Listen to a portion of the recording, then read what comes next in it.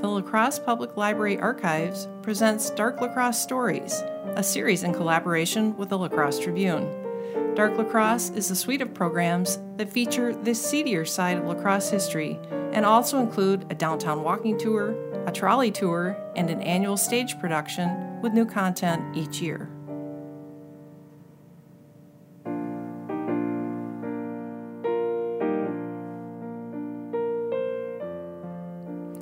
From the city of La Crosse's inception to the turn of the 20th century, lumbering was the primary industry.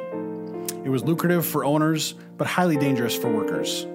Huge log rafts were floated down the Black and Mississippi rivers. Because logs would often become separated during transport, owners would brand the end of logs with a name or mark to determine property. Often, disputes would arise over logs being sent down the rivers. Peter and Emma Cameron were primary players in such a dispute in 1849. They were among the earliest settlers in La Crosse, arriving in 1843. In fact, Emma and Peter Cameron's wedding was the first ever recorded in La Crosse history. The whole town was there for the occasion, all 15 of them. Emma was heralded as the toast of the Northwest due to her astonishing beauty. She was also known for her fiery temper, her skill and accuracy with a rifle, and for her constant flirtations and indiscretions with men. Peter was her fourth husband, and in fact, before her death in 1905, she would tally 9 husbands. Peter Cameron bought a large tract of land that fronted the Mississippi River and built a log cabin. John and Frederica Levy operated a store and boarding house out of their log home, and Frederica recounted the events of the day in 1849 when a dispute over logs turned deadly. About the 9th of July in the forenoon, we were standing by the river watching 2 men bringing down a log raft. The men were gathering logs that had loosened by the wind, waves, and sandbars. They recognized their logs by the marks on them. As they were coming down, Peter Cameron passed them with a skiff, intending only to pick up everybody's logs.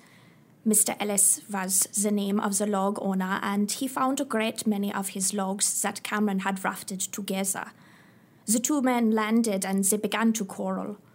One of Ellis's men came out when he heard the commotion, and Cameron knew he couldn't fight both men off, so he set his bulldog after both of them. The dog bit Ellis so severely he couldn't get up right off. The dog attacked the other man, but he had a club to defend himself. Emma Cameron, meanwhile, had loaded 2 guns and had come to her husband's aid. She gave 1 gun to Peter and kept the other, lest he should miss his shot. I've seen her handle a gun. She was not one to miss, that's for sure. As Ellis was getting on his raft, Peter Cameron shot him and he fell into the water. Peter still wasn't satisfied. He pulled Ellis out of the water by his hair onto the bank and then broke open his skull. Peter Cameron was charged with murder. He was kept in the county jail in Prairie du Chien. Emma Cameron closed up her house in La Crosse and cared for her husband and the jailer by providing food and housekeeping duties. Eventually, Peter was released on bail, and the final verdict wouldn't come until 1853, manslaughter and a $2,500 fine. Shortly before Peter's death in 1855, he sued Emma for divorce. He would die before finalization, and Emma began a long fight in court with the Cameron family to gain control of Peter's property. Peter's brother Daniel came to call on Emma and her 5th husband in La Crosse in 1859. She shot him with a pistol, the first going through his coat and the second shot nearly blowing off his pinky finger.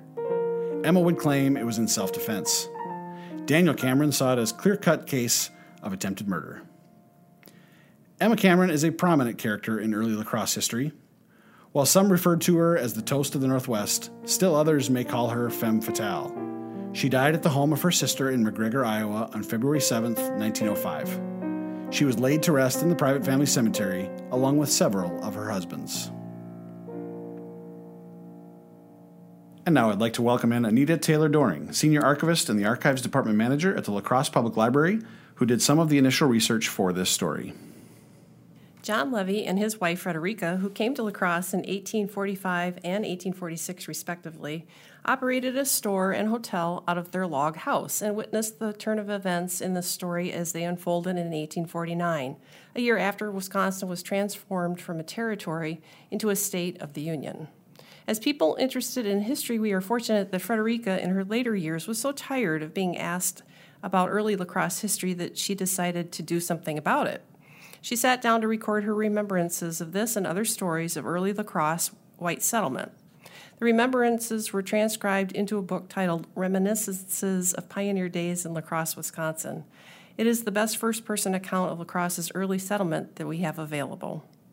Because La Crosse was simply a fur trading post during this time, John Levy was the justice of the peace and was likely the only law enforcement official within 60 miles of the settlement. He was in the awkward position of having to apprehend his neighbor for a heinous crime and protected the small community without any immediate backup. John Levy and another man responded to the shooting and outcry and ran to the riverfront to help. When he approached the scene, Emma Cameron threatened to set the dog on them and shoot them if they interfered. John and his wife, Frederica, knew firsthand how volatile the Camerons could be and what a crack shot Emma was. John dared not cross her and backed off.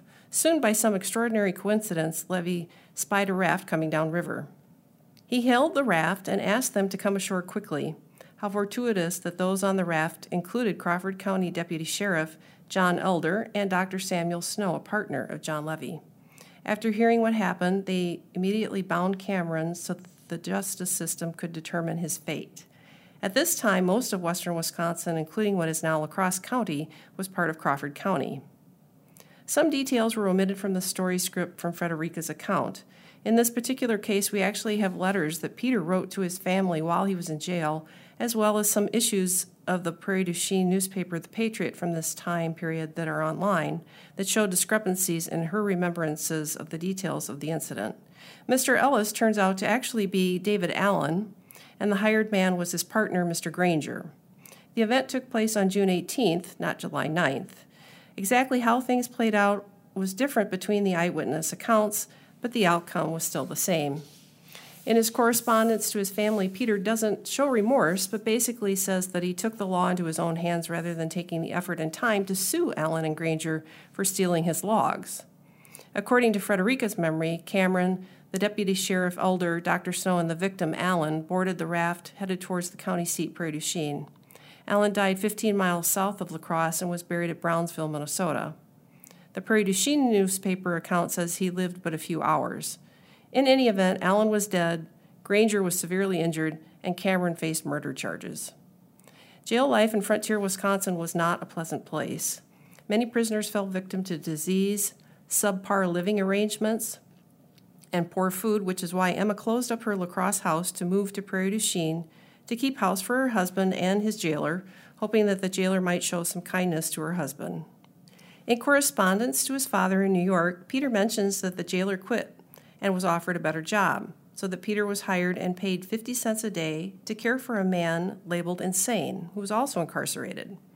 The 1850 federal census bears out that Peter and Emma were living next to the jailed inmates, but no mention is made there that Peter's actually an inmate as well.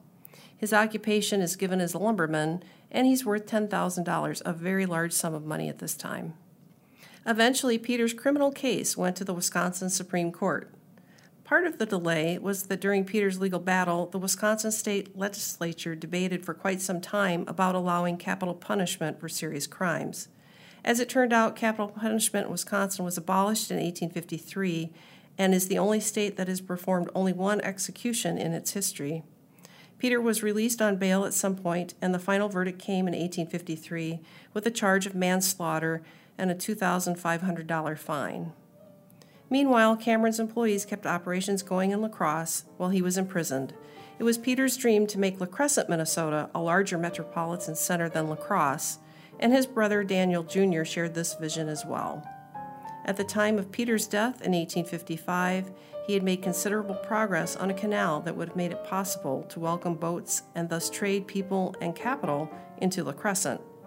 He was also building a new ferry boat shortly before he died, likely to connect La Crosse to La Crescent, which had its maiden voyage only days before his death.